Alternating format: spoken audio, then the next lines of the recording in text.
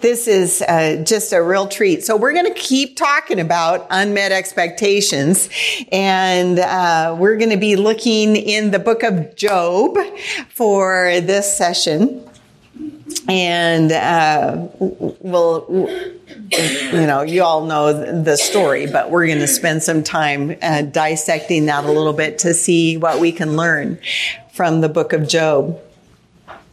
So, you know everything that's happened in our world these last years, and 2020, the year when the world changed, and we went through the lockdown, and then there was the election, and everything there was, and during that time, it was when all the alternate news sources all of a sudden seemed to take on actually, I think I'm going to start listening to this alternate news source more than the regular news, because all of a sudden we were starting to realize, I don't think those people are telling me the things I should know.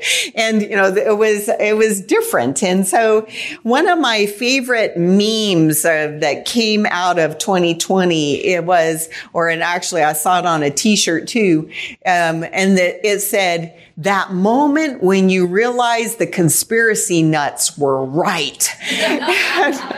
I just love that, because I have had a couple of friends who, bless their hearts, were always the ones they were always listening to all the conspiracy theory people, and they would come to Bible study and they'd be sharing things, and everybody's like, what's she listening to now? And then all of a sudden in 2020, I was like, she was right, And so I just loved how the Lord even allowed some of our little friends who've always been the ones who've been bringing us all those little nuggets from the alternate news sites. And all of a sudden it's like, oh, you were right.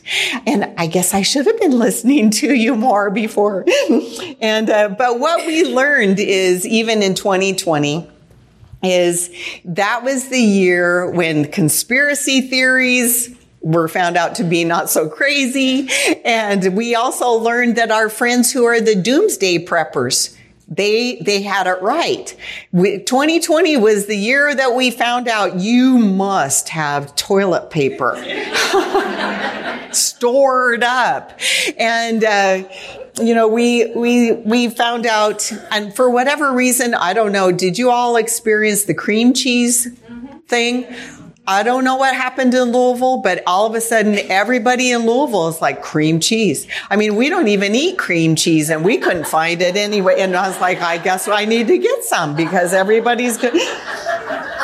It was what we learned in 2020 is you need to be prepared. And I don't know about you all, but I'm sure your pantry's kind of settled down a little bit after that. But there probably are still things that you are preparing for a little bit that are different now as a result of what we all went through in 2020. And even just as we're kind of washing out from that time. The whole idea of being a prepper, I love the whole doomsday prepper things and stuff like that. And I have a friend, and, it was in 2020, actually, but she had planned it before everything kind of shook out that way. But she gave each of her grown kids this big 5-gallon bucket full of doomsday food. And, and she had prepared, and so that everybody in the family got food for the future. And, so there's that whole idea, though, of being prepared for the unexpected. And that's exactly what we want to talk about in this session, is just that whole idea of being prepared for the unexpected, not for our pantries, but for our hearts. What do we do? How can we be prepared so that when life is uncertain, when things happen that are different than we thought they were going to be, when we go through pressure and trial and difficulty and hardship, our hearts will be equipped to give God glory and honor through this time because we have prepared through the Word of God. God does not intend that we just survive through hardship and difficulty and trials and afflictions. He wants us to thrive. And so we need to make sure that we are preparing to accept the unexpected. And in this session, we're going to see why we need to prepare our souls from the truths that we get from God's Word so that when the unexpected comes, we're not going to be derailed. And what we're going to do is we're going to look at the difference between Job and his response to the trials that came upon them and his wife's response to the trials that came upon them. And what we want to do is look at how we need to think so that we can weather the trials that come upon us, that God allows and gives to us because it will give him glory in the end. So let's pray, and then we're going to jump in. Father, we do come before you again, asking for the blessing upon your word, that you would use your word mightily. Lord, we thank you again for tucking nuggets of truth away in your scriptures for us to live upon, to learn from. Lord, help us to be women who are spiritually prepared because we love you. We love your word. We desire, Lord, to be more faithful in preparing our hearts so that we can honor you, that you would be put on display, and that the world would see how you change lives. We pray this in Jesus' name. Amen. So, as I said, we're going to be in Job, and you know the story of Job. And it begins in verse 1 of chapter 1, his story, and we learn right off the bat about Job, who lived in the land of Uz, and his description is right away. We learn he's blameless, he's upright, he's fearing God, and he turned away from evil. So, here's the guy. He's like, oh, that's exactly what we would love to have said of us at any one time in our lives. And then in the rest of the verses in the chapter, we see just the description of what Job's life was like. You know, he was this godly man, and he had a bunch of kids, and he was well off, and life was steady, and he was, and yet he wasn't, even with all of his wealth, that didn't turn his heart away from the Lord. He was focused on the Lord, and he desired to shepherd his family and to help his family seek the Lord well. So he was a truly godly man. And then, of course, you know what happened with his story, where it says in chapter 1 in verse 6, now there was a day when the sons of God came to present themselves before the Lord, and Satan also came among them. And the Lord said to Satan, from where do you come? And then Satan answered the Lord, from roaming about on the earth and walking around on it. And the Lord said to Satan, have you considered my servant Job? For there is no one like him on the earth, a blameless and upright man, fearing God and turning away from evil. And then Satan, who is the accuser of the brethren, what does he accuse Job of? He says in verse 9, does Job fear God for nothing? Have you not made a hedge about him and his house and all that he has on every side? You bless the work of his hands, and his possessions have increased in the land. But put forth your hand now and touch all that he has, and he will surely curse you to your face. And so the Lord said to Satan, behold, all that he has is in your power. Only do not put forth your hand on him. So Satan departed from the presence of the Lord. And then the rest of the chapter details what Satan did to Job. So now on the day when his sons and daughters were eating and drinking wine in their oldest brother's house, a messenger came to Job and said, the oxen were plowing and the donkeys feeding beside them, and the Sabaeans attacked and took them. They also slew the servants with the edge of the sword, and I alone have escaped to tell you. And while he was still speaking, another came. The Chaldeans formed 3 bands and made a raid on the camels and took the sword and took them and slew the servants with the edge of the sword. And I alone have escaped to tell you. And while he was still speaking, another came and said, your sons and your daughters were eating and drinking wine in their oldest brother's house. And behold, a great wind came from across the wilderness and struck the 4 corners of the house. And it fell on the young people, and they died. And I alone have escaped to tell you. And then Job arose and he tore his robe and he shaved his head and he fell to the ground and he worshiped. And he said, naked I came from my mother's womb, and naked I shall return there. The Lord gave, and the Lord has taken away. Blessed be the name of the Lord. And through all this, Job did not sin, nor did he blame God. And what we see in that little bit is that God allowed everything to be taken away from Job. In a very short period of time, those servants are coming and they're escaping to tell him this bad news. It would have been devastating. But his story isn't over. We still have chapter 2 to read about for his story. And so then it says in verse 1, again there came a day when the sons of God came to present themselves before the Lord, and Satan also came from among them to present himself before the Lord. And the Lord said to Satan, where have you come from?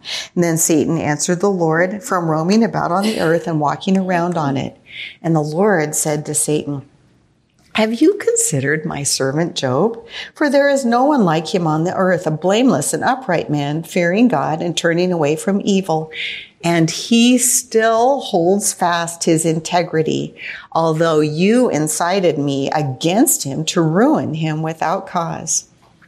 And then Satan answered the Lord and said, skin for skin. Yes, all that a man has, he will give for his life. However, put forth your hand now and touch his bone and his flesh, and he will curse you to your face. So the Lord said to Satan, behold, he is in your power, only spare his life. Then Satan went out from the presence of the Lord and smote Job with sore boils from the sole of his foot to the crown of his head. And he took a potsherd to scrape himself while he was sitting among the ashes. And so we have this story of loss. We have this story for Job of the devastation, that just everything that had changed in his life. And we see in verse 9 of chapter 2, then Job's wife said to him, do you still hold fast your integrity? Curse God and die. And what we see here in verse 9 is where the difference between Job's response to what God is doing in his life and his wife's response and what God is doing for her. And it's the opening of this. And Job says in verse 10, and he said to his wife, you speak as one of the foolish women speaks. Shall we indeed accept good from God and not accept adversity? And in all this, Job did not sin with his lips. So what we see here is, again, just looking at this really important narrative about Job and his wife in this little, just in these 2 verses. In chapter 2, we see this little interchange between Job and his wife. Now, we have to look here at this situation here and recognize, okay, this is the only time in all of Scripture that Job's wife's words are recorded. Now, she probably said lots more, but the only time that her words are written down, and it's verse 9. I mean, think about those unguarded times in your life. What if they were written down in the Scriptures forever? It would be terrible. It would just be terrible. I have such hopes for Job's wife. I really hope that she's in heaven and we can talk to her and find out that she really was wonderful, but it's not looking good. It really is not. And it's so, what she says in verse 9 is so terrible and so awful that it really does not bode well for what's going on in her heart. And yet, there are times when we can find ourselves thinking those same things. They may not come out of our lips, but it can still be in our hearts. And what we see in verse 9 about Job's wife tells us some really important things about her and how she's processing the events of her life and how she thinks about God. Most likely, there were all kinds of conversations between the two of them from the beginning of chapter 1. You know, what was going on and when all the oxen are slain and they're taken away and the servants are kidnapped and even over the loss of every single one of their children. I mean, that's devastating. That would be, just beyond horrific for any one of us to go through. Even one of those things. She'd endured loss after loss. And not only did she lose her family relationships, she'd lost her wealth. She'd lost her place in society. She'd lost her social standing. And now to come to her husband, and then her husband's a mess and his health has been devastated too. And she is grief-stricken. She's miserable. She's bitter. She's angry. She's probably super fearful. And yet, even knowing that and understanding that about her, when we read verse 9, it's still shocking, isn't it? It's so shocking when she says, "Do you still hold fast your integrity? Curse God and die." I mean, it's dreadful how she responds and how she tries to bring Job to turn his heart against the Lord. And we have to ask, how could she say something so wicked? What does that tell us about her heart and what her expectations were about life and about how she thought God was going to deal with her and with Job? And so that brings us to our first point as we look at verse 10, where Job says to her, "You speak as one of the foolish women speaks." So the first point, when your expectations lead to foolishness. So we have to ask ourselves, what could possibly lead Job's wife to make such a terrible comment? And of course, we can maybe even excuse it in our, as we're thinking about this. We could say, well, she just lost all her children. She lost her home, her financial security, her position in society. Her husband is sick and she's just venting. She's just letting it all out. She didn't really mean what she said. People say all kinds of things when they are hurting. And it's true, isn't it? People do say all kinds of things when they are hurting. But does that make it okay? Does excusing how we speak make it okay, even if our circumstances are really hard? Job suffered all the same things that his wife did, but he did not say anything like that. He did not speak wickedly. So what's the difference between her response and his response?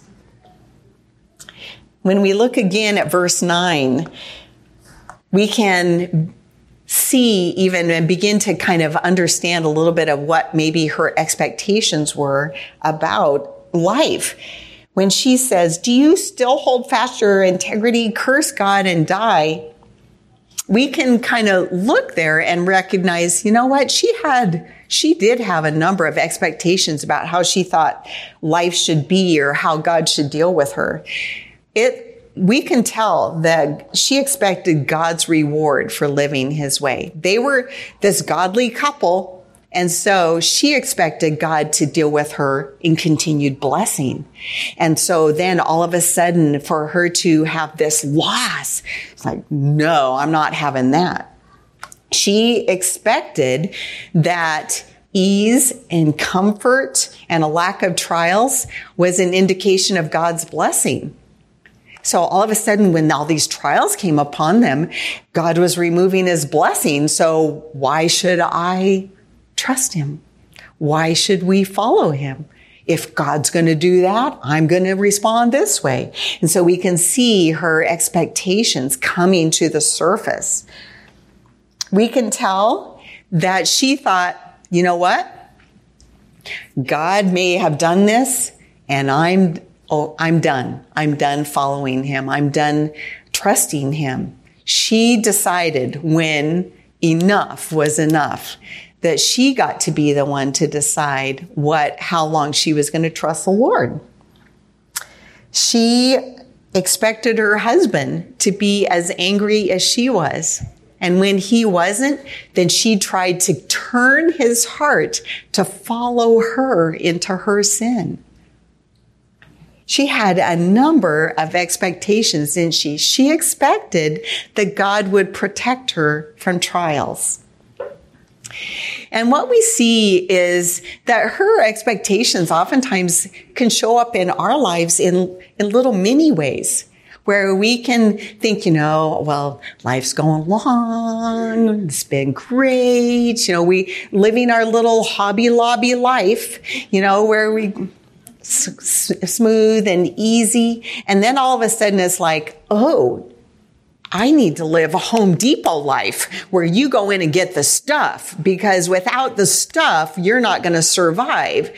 And all of a sudden she found herself living Home Depot life, but she wanted to be in Hobby Lobby land.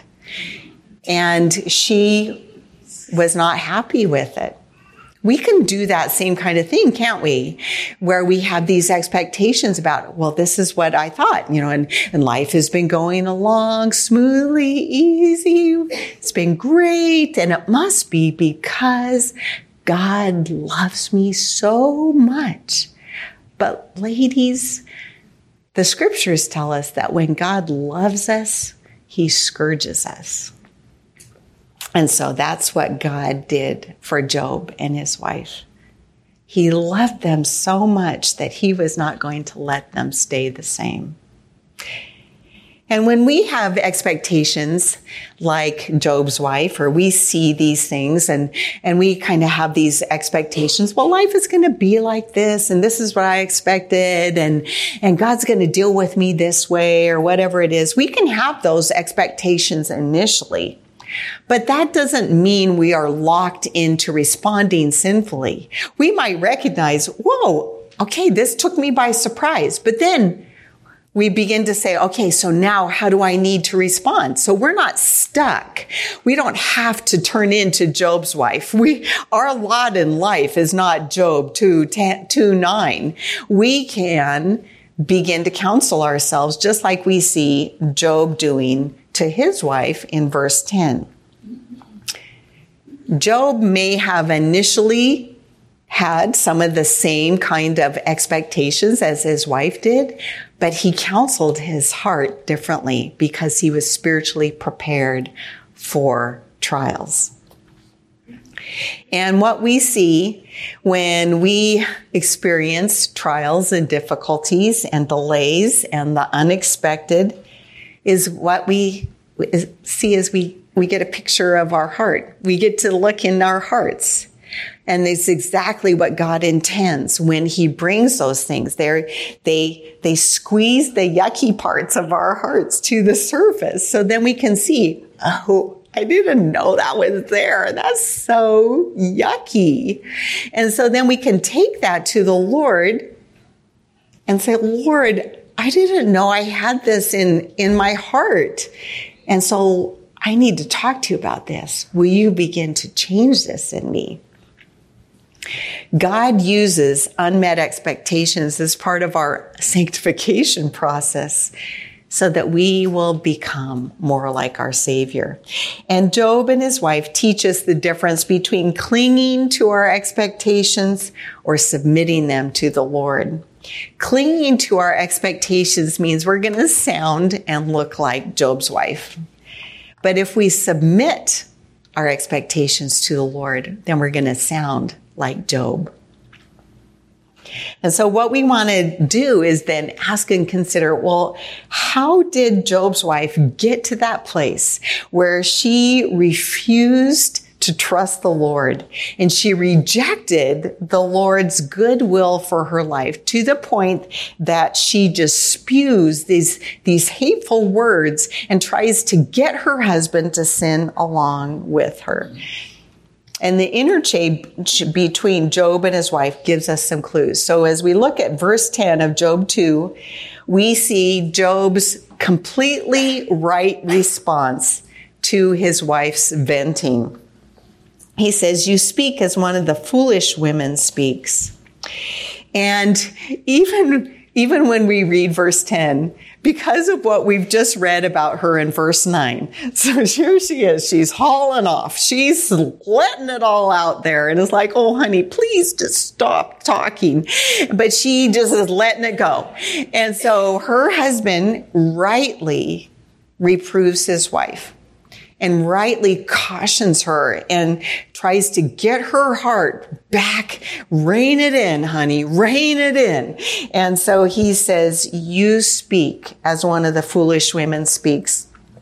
And yet, even when we read that, what do you think her response was probably like? Who are you to tell me what, you know? And you can just imagine that she's out of control in verse 9. So when Job says, "You're speaking like one of the foolish women speaks," she probably did not respond very well to her hubby. And she might have said, "What do you mean? Speaking of like one of the foolish. Well, that's not that big of a deal. It's not so bad to speak foolishly." And we might think that, oh, it's not that big of a deal to speak foolishly until we look at what the scriptures have to say about speaking foolishly. Psalm 14:1 records this: "The fool has said in his heart, there is no God." To speak like a fool, to speak foolishly, is to say there is no God. So I can do what I want and I can say what I want and there won't be any consequences for my sins. She was speaking foolishly. She was speaking as if there is no God. And that's why she said, "Curse God and die." When we speak foolishly, when we act like there is no God, when we vent, when we spew, when we think wicked thoughts in our hearts against the Lord, we are acting as if there is no God. Proverbs 14:1. Proverbs 1:7 says that to speak like a fool is to despise wisdom. To despise wisdom is to reject the counsel of the Lord through his word. And we become foolish speakers when we say things like, I know the Bible says that I shouldn't worry, but I just can't help it. And I know that we're given God's promises, but they don't really do any good. When we despise the wisdom of God and we will not come to God's word, then we become fools. Proverbs 1:7 tells us. Proverbs 12:16 says that a fool's anger is known at once, which I love this because we have to say, well, how does a fool's anger? How would we know that a fool is angry? Well, because they always let everybody know that they're angry. It's those times when you're in the doctor's office and then there's this person over there, like, I've been sitting here for 15 minutes and pretty soon their voice gets louder and don't they know who I am? I've been in here, and I'm so angry and they start complaining and they're just spewing in their impatience and anger. A fool's anger is known at once. Proverbs 14:9 says that fools mock at sin. We become fools who mock at sin when we minimize our sin. It's kind of like we were talking about in the last session. When we live in unbelief, it's evil. But when we minimize it and we say, oh, I'm just struggling, it's not that big of a deal, then we become fools who mock at sin. And we are exactly what Proverbs 14:9 tells us not to be. When we minimize sin, when we explain it away, when we make excuses for our sin, then we become fools. And we become women that Job he's going to reprove us as well. Don't speak like the foolish women speak when we minimize our sin. In chapter 1 of Job, in verse 22, we see that Job did not speak foolishly. It says in verse 22 of chapter 1, Job did not sin, nor did he blame God. And in the end of verse 10 of chapter 2, it says the very same thing. Job did not sin, nor did he blame God. Blaming God, when we blame God, it just says, I know what's best in this situation. And blaming God says, I'm the best judge. And so I've got a plan, Lord. When we blame God, what we're really saying is, Lord, you are not righteous. You are not good. You are not wise. Because if all these things have come upon me, and that can't be good. Can't be wise. It's not right. And so we begin to blame God. When we blame God, it's a backdoor way of calling God into account for his actions. How could you do this to me, Lord? The height of foolish speech is really when we begin to blame God. And Job did not blame God. He did not sin with his lips, and he did not blame God. At the heart of foolish speech is a foolish heart that rejects God's sovereignty, his wisdom, and his perfect will in ordaining and ordering the events of our lives. And that's the difference between Job and his wife. Job affirmed and humbly submitted to God's right to rule and reign as king. Job's wife rejected God's authority, and in doing so, she crossed the line and sinned against the Lord, and then sought to influence Job so he would sin against God too. If Job's wife had believed in God's sovereign right to rule, then she would have bowed low and worshiped just like Job. She would have responded just like Job did. Thomas Brooks says that men that do not see God in an affliction are easily cast into a feverish fit. They will quickly be in a flame, and when their passions are up, they will begin to be saucy. I love that. And make no bones of telling God to his face that they do well to be angry. Thomas Brooks has got it right, doesn't he? When we don't see God in the midst of our trials and afflictions, and we are cast into a feverish fit. Well, what is that? That's fussing and fuming and getting anxious and fretting and worrying and venting and complaining and arguing. All of those things. When our passions are up, as Brooks says, we will be saucy. We will be that kind of like, don't you tell me what to, and it's that little stiff thing. And we've seen it in little ones. We've seen it in the little toddlers, but lovies, we do it. We get that little stiff part in us, and it might not show in our bodies, but it shows in our hearts. And our hearts are stiff and hard against the Lord.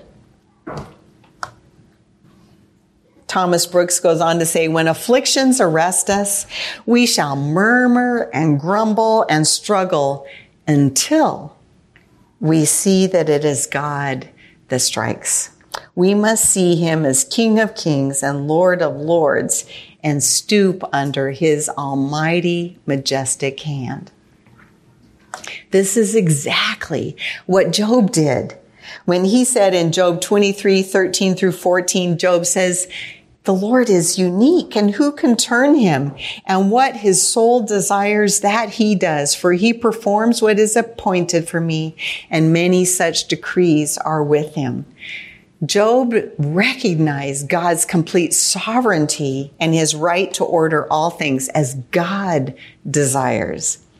Job's understanding of God's power and his might and his wisdom and his holiness is what kept him from sinning with his lips so that he wouldn't blame God. It kept him from speaking foolishly against the Lord. You know, Psalm 115:3 was written later, way past the time when Job lived, but Job would have affirmed it. It says this, our God is in the heavens and he does whatever he pleases.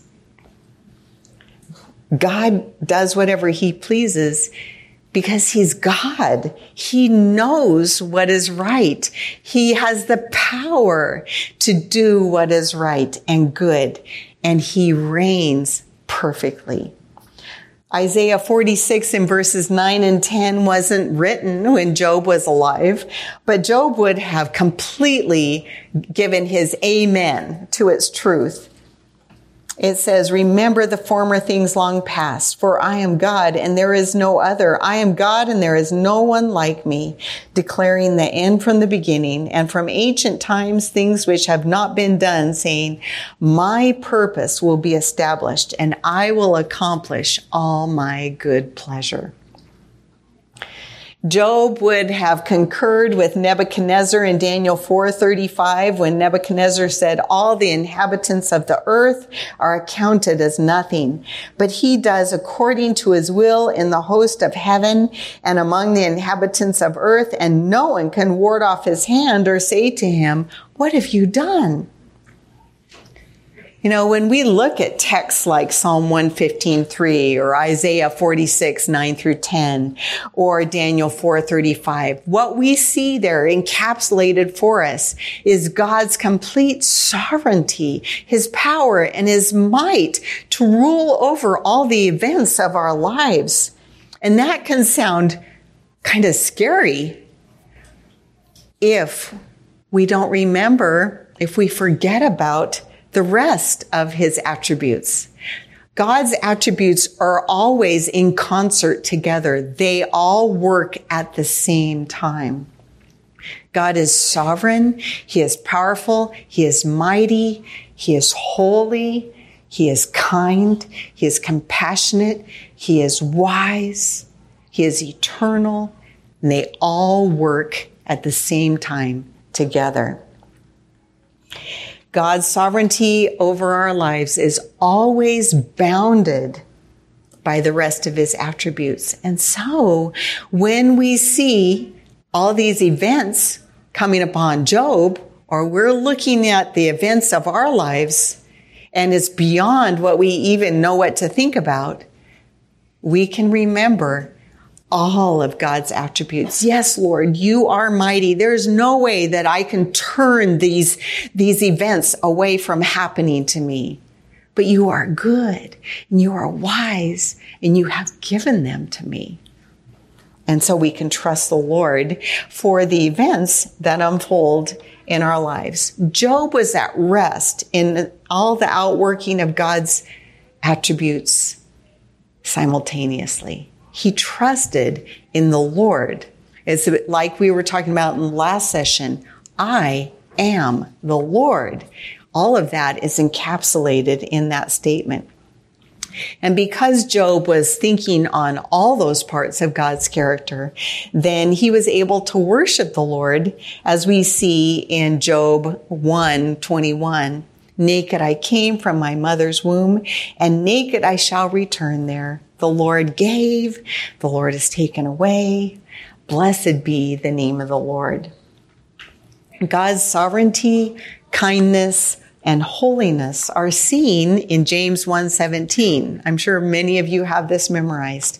Every good thing given and every perfect gift is from above, coming down from the Father of lights, with whom there is no variation or shifting shadow. Now, often when we think of James 1:17, we think of it as referring to tangible things that God gives us. Every good thing given and every perfect gift. And, we think of gifts as something tangible. It's got a bow on it. And so, we think of these tangible kinds of things like, Lord, thank you for my new vacuum. And so we're so thankful for these tangible things. But the gifts, and in James 1:17, every good thing given and every perfect gift may refer to a tangible something, but more than likely it's referring to the things that God has placed in your life. Every good thing given to you right now in your life, God has put this label on it. The events, the circumstances of your life, and God has labeled it good thing. And then as you look at all these circumstances and the events of your life that are kind of hard and you don't really prefer them very much, but you know what? God has labeled that perfect gift. There it is. And it's right there for you. And God tells us in James 1:17, every good thing that is given to you and every perfect gift is from him, that he has given it, and that it comes from our Father, with whom there is no darkness. So all his gifts are always perfect. There can be no fault with what is happening. And because God is perfectly sovereign over every detail in your life, then that is a gift. It's a perfect gift to you. And that's sometimes kind of hard for us to wrap our minds around. When we are struggling, when we've had loss, when we've had devastation, when we are experiencing hard things, when we've been betrayed, sometimes that can be hard to say, this is good. How can this be good? And this is exactly where Job and his wife were. How can this be good? But when we recognize that these things come from our good God, with whom there is no variation, there's no shifting shadow, there's no darkness, no fault in any of his gifts to us, then we can respond like Job. The Lord gives, the Lord takes away. Blessed be your name, Lord. And when we understand those truths about God's sovereignty and his wisdom and his kindness and his holiness and his justice and his mercy, then it puts a guard over our lips, doesn't it? And brings us to that place of worship. And Job got that. He understood those truths. And that's why he admonished his wife, don't speak like the foolish women. Proverbs 19:3 tells us, the foolishness of man ruins his way, and his heart rages against the Lord. Job's wife raged. Her heart raged against the Lord. And she's like the foolish woman of Proverbs 14:1, who tears down her own house with her hands. If she had applied Proverbs 9:6 to her heart, things would have gone much better for her. Proverbs 9:6 says, forsake your folly and live, and proceed in the way of understanding. And that brings us to our second point, which is the key to accepting what comes. And so we're going to be looking from verse 10, shall we indeed accept good from God and not accept adversity? So Job reproved his wife for speaking so rashly and foolishly, and he asked her, shall we indeed accept good from God and not accept adversity? And before we get to the point where we can really accept that good and ill from the Lord, we need to understand God's character, don't we? We need to trust him. If he's giving it, and we're going to get to the place where we can say, blessed be the name of the Lord, then we need to know him and we need to trust him. We need to accept and know God's goodness. One of the things I love about David is his understanding of the goodness of God in the midst of the circumstances of his life. And David, no matter how he had sinned against the Lord, he still knew that God, in his character and being, was completely good and completely faithful to keep his promises. God had promised that he would make David, and that he would bless David and bless David's line. And so David, even just understanding that God would forgive him and that God was good in all of his ways. David said in Psalm 86:5, for you, Lord, are good, and you are ready to forgive, and you are abundant in loving kindness to all who call upon you. The safest place for us to be is in the hand of the Lord, and whatever he gives us is better than anything that we could devise to bring our relief. You know, oftentimes we want to try and get out of these circumstances. Job's wife did. You know, she wanted to get out of her circumstances. She didn't like the circumstances that had come upon her and her husband. She wanted relief, but her only relief that she could come up with was to turn against the Lord. But David in Psalm 86:5 says, Lord, you're good, and you forgive, and you are abundant in loving kindness. Romans 8:28 is the counterpart to that. In the New Testament, we know that God causes all things to work together for good, for those who love him and to those who are called according to his purpose. Romans 8:28 helps us learn and accept that what God has ordained in our lives is good, and that the Lord will help us trust him in it. And yet we might feel more like Job's wife than David when we face the unexpected things that are happening, when we feel disappointed and discouraged and despairing. And we may not like God's plan for us. I mean, so many times, it's like, Lord, this is really hard. Can you just take it away? I don't like it. And we can become like little 4-year-olds inside. I don't like it. I don't want it. And take it away. And we respond like that if we're unwilling to accept what God gives us as good. And when we respond like a little 4-year-old, even if it's just in our hearts and no one else sees it, what we're really doing in that moment in our heart of hearts is we are telling the eternal, wise, all good God, I've got a better plan for my life. And it's not this.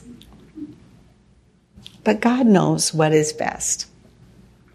Israel is famous for doing this. They always wanted to come up with their own plan to rescue themselves. In Isaiah 30 in verses 1 and 2, the Lord says, "Woe to the rebellious children, declares the Lord, who execute a plan, but it's not mine. And they make an alliance, but it's not of my spirit. And when they do, they add sin to sin. And they proceed down to Egypt without consulting me. And they try to take refuge in the safety of Pharaoh and to seek shelter in the shadow of Egypt." The Israelites came up with their own plan. They didn't seek the Lord. Psalm 33 verses 16 through 18 is another example of how we try to come up with our own plans. It says, "The king is not saved by a mighty army. A warrior is not delivered by great strength. A horse is a false hope for victory, nor does it deliver anyone by its great strength. Behold, the eye of the Lord is on those who fear him, on those who hope for his loving kindness." Psalm 33 in verses 16 and 17 is talking about the things that we look to for rescue, for help. This is strong enough. So what's a king? A king is strong. He is mighty, as a mighty army. A warrior can deliver by his great strength. A horse is strong. I will be victorious if I had a horse, and it will deliver me. I can be delivered from my circumstances. We look for kings or armies or horses to deliver us. And we might not have that in our lives literally, but what are we looking for? We're looking for someone who can help us, or a situation that will change. And yet Psalm 33:18 says, "The eye of the Lord is on those who fear him, and on those who hope for his loving kindness." When we look to the Lord for rescue. The book of Hebrews contains an interesting little tidbit for us and provides some insight into why receiving all things from the Lord is good for us. And in the author of Hebrews, in the final chapter, as he's pulling together his last thoughts for his readers, he reminds them that trying to earn God's favor through their own efforts is just not going to work. And he says in Hebrews 13:9, "Do not be carried away by varied and strange teachings, for it is good for the heart to be strengthened by grace, not by foods through which those who were so occupied were not benefited." And what we see in Hebrews 13:9, just tucked into the very middle of the verse, is this: it's good for our hearts to be strengthened by grace.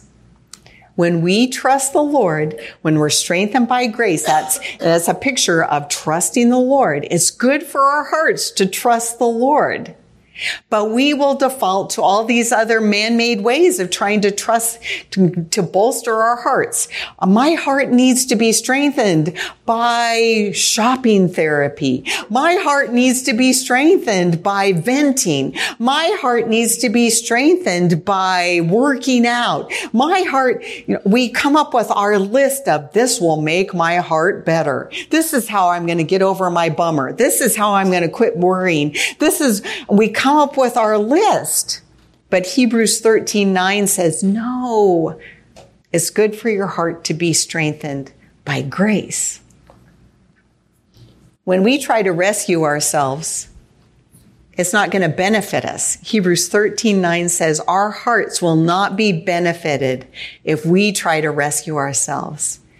The rescue is when we live upon the grace of God, when we go to God, when we trust in Him, our hearts are benefited. Matthew Henry said, if we receive so much good for the body, shall we not receive some food for the soul? That is, some afflictions, by which we partake of God's holiness, something which by saddening our countenance makes our hearts better. We're always, I don't know about you, but I mean, we think about food all the time. I mean, we have to, really, because we're providing for others, but also we just think about food, don't we? And so we look forward to it. And we forget that there needs to be food for our souls. And that food for our souls is to have the same kind of nourishment that our bodies are supposed to have from food. That we would partake of God's holiness, so that when the circumstances of life come upon us and we are sad and struggling, that we would actually be strengthened because of, we prepared our hearts from the Word of God, that our hearts would be better. And so we come to that and we realize, okay, I have a choice. How am I going to respond to the unwelcome, unexpected? Margaret Clarkson, in her book, Grace Grows Best in Winter, said this: accepting adversity in our lives is initiated by an act of will on our part. We set ourselves to believe in the overruling goodness, providence, and sovereignty of God and refuse to turn aside no matter what may come, no matter how we may feel. Did you hear all the parts to that? Accepting adversity, the unmet expectations, all the stuff that's going on in our lives, it's initiated by an act of will on our part. Lord, this is from your hand. I will trust you. And we set ourselves to believe in the goodness of God. I am going to trust you, Lord, that you are good. It doesn't feel good. I don't like it. It's hurtful. It's hard. And I want it to go away. But if you have given this to me, help me to bear it. And I will not turn aside from trusting you. We accept it. We believe it. And we will not turn aside from it. It's exactly what Paul did in 2 Corinthians 12, 9, and 10 when he had the thorn in the flesh and he goes to the Lord and he asks 3 times, Lord, take it away. I don't like it. I don't like it. I don't like it. It's hindering my ministry. Can you please, Lord, just help me move forward? And the Lord told him, my grace is sufficient for you, for power is perfected in weakness. And when the Lord told that to Paul, then his response was, most gladly, therefore, Lord, I will rather boast about my weaknesses so that the power of Christ may dwell in me. And I will be content. And this is the amazing thing. When you look at 2 Corinthians 12:10, Paul says, okay, this is your grace for me. Your grace is sufficient for me to live in my circumstances that I've just asked you to take away from me, but you want me to have them. And so I'm going to be content with weakness,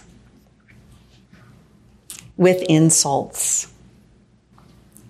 I'm going to be content with distress and persecution and difficulties. For when I am weak, then I am strong, for Christ's sake. And when we respond like that, when we trust the Lord, what we are doing is we are accepting from the Lord this as good. And even though it seems like it's bad, the scriptures say, no, this is good, and I can trust you, Lord. And this brings us to our last point, preparing your soul for the unexpected. And we read at the end of verse 10, in all this, Job did not sin with his lips. This is monumental when we get to the end of verse 10. And we read, in all this, Job did not sin with his lips. Think about what he went through. Think about the pressure that was on him. Think about the sorrow. Think about how heightened the emotions of just the grief and the sorrow and the devastation and the loss and the pain. And in all this, Job did not sin with his lips.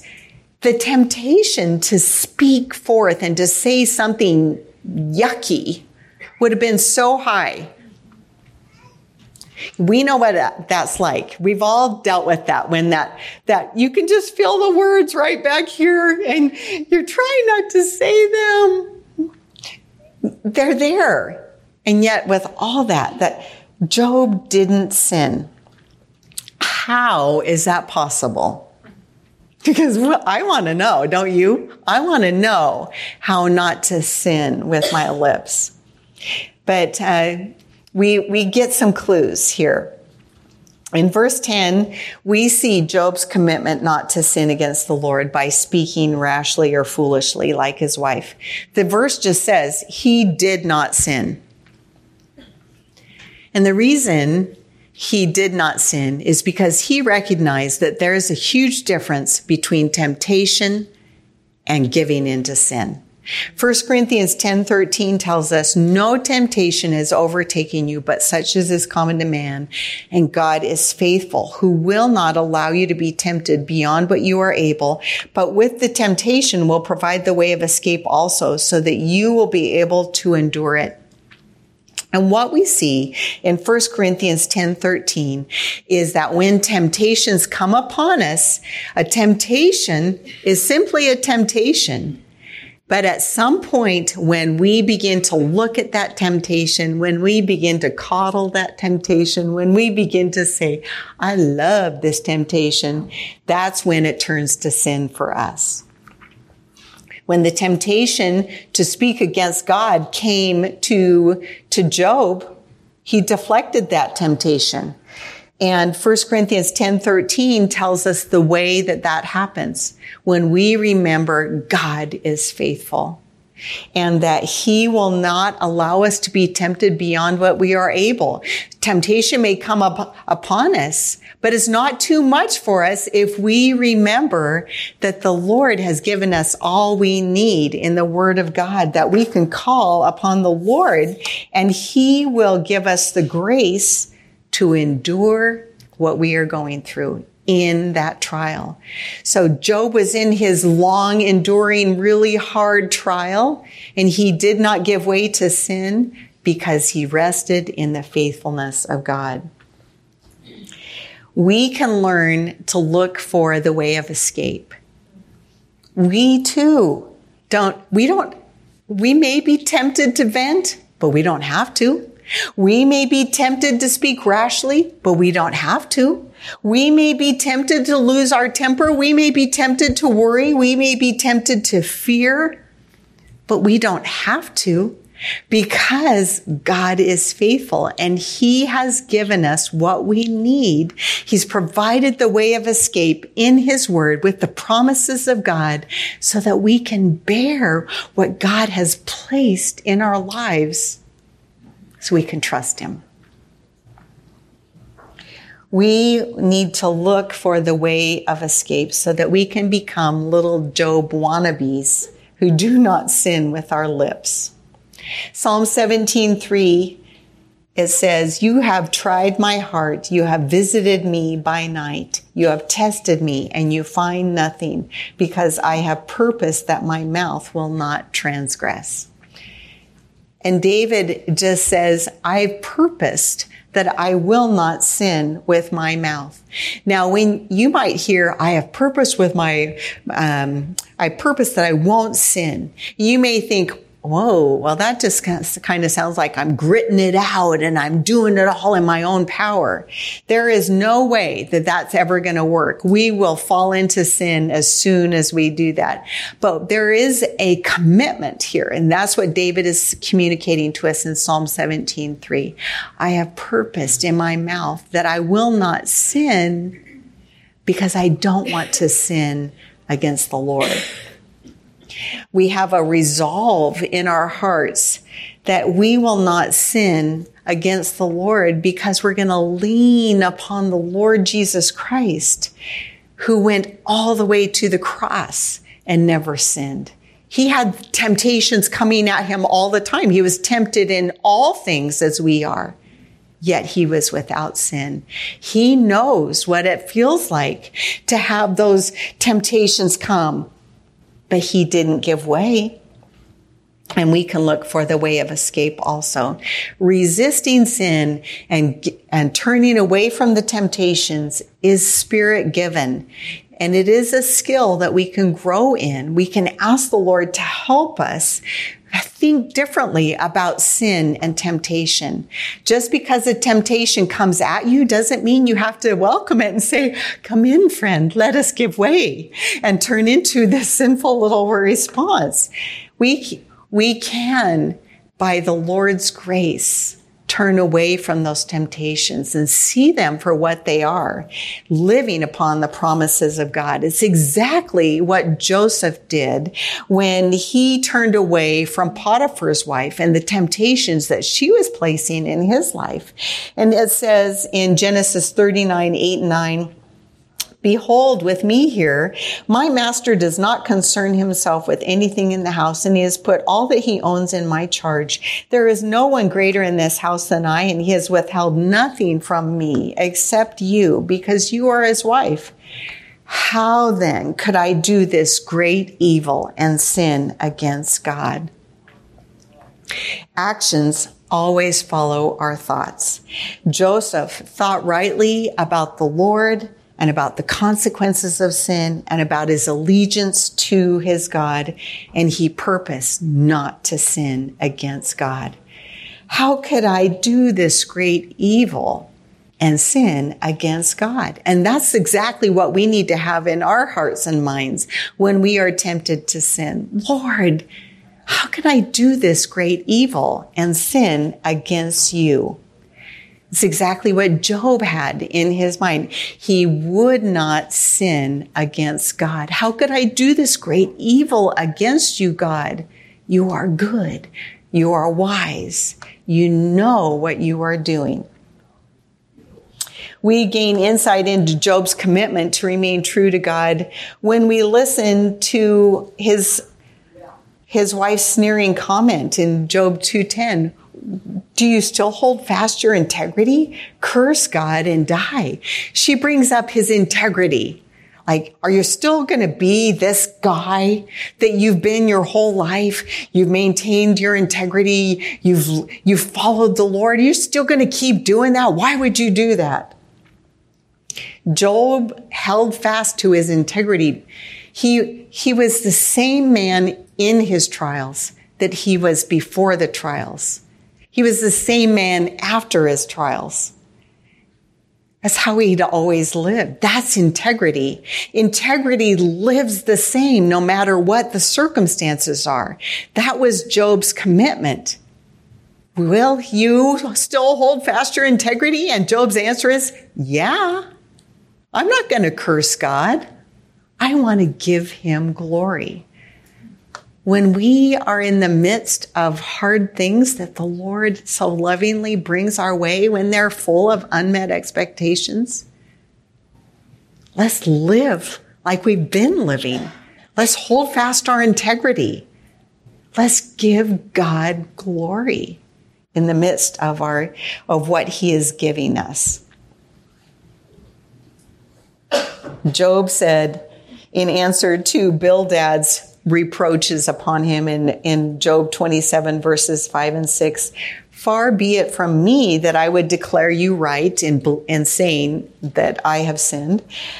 Till I die, I will not put away my integrity from me. I hold fast my righteousness and will not let it go. My heart does not reproach any of my days. Job held fast to his integrity because it was how he had always lived. He had trusted the Lord. Circumstances do not make a difference if we're going to trust the Lord. Is God good? Is God good in the easy times? Yes. Is God good in the hard times? Yes. Is God good in the changing times? Yes. Is God good in the unmet expectations? Yes. Can we trust him? Will we trust him? Are we going to be women who trust him all the way through until heaven? That's where we are. And that's what Job did. And we want to follow in that example. Matthew Henry said, Job, in the midst of all of his grievances, did not speak a word amiss, but also preserved a good temper of mind, so that though there might be some stirrings and risings in his heart, grace got the upper hand, and he took care that the root of bitterness might not spring up to trouble him. That's what it is, isn't it? Grace, we mean to let grace get the upper hand in our thoughts and in our hearts, so that the root of bitterness would not spring up to trouble us. When life takes a serious left turn, when we're surprised by the unexpected, when trials and sorrows mount up, when we have to live in the integrity of our heart before the Lord and give God glory in the same way that Job did. No, Job was committed to not sin against the Lord because the Lord is worthy of that kind of trust. Job had already had that pattern in his life. And that's how we want to be. We want to be spiritually prepared. Now, how are you living today so that no matter what comes tomorrow or this afternoon or in 5 more minutes, how are you going to trust the Lord? Looking at Job and his wife helps us see that our expectations can lead to foolishness in us, but it doesn't have to. We can respond like Job. We can accept good and adversity from God equally by preparing our souls for the unexpected before disappointments and trials and delays come upon us. Father, we do thank you for this time together. Thank you so much for this little picture of Job and his wife. Thank you, Lord, that you teach us through your word. Oh, Father, may we take these lessons to heart. Use your word, Lord, mightily to prepare our hearts to keep us trusting you, Lord. You are worthy to receive our trust. To you, Lord, belong all the glory that we can give. We want to give our lives for your sake, Lord. Help us to honor you by not sinning with our lips. We pray this in Jesus' name. Amen.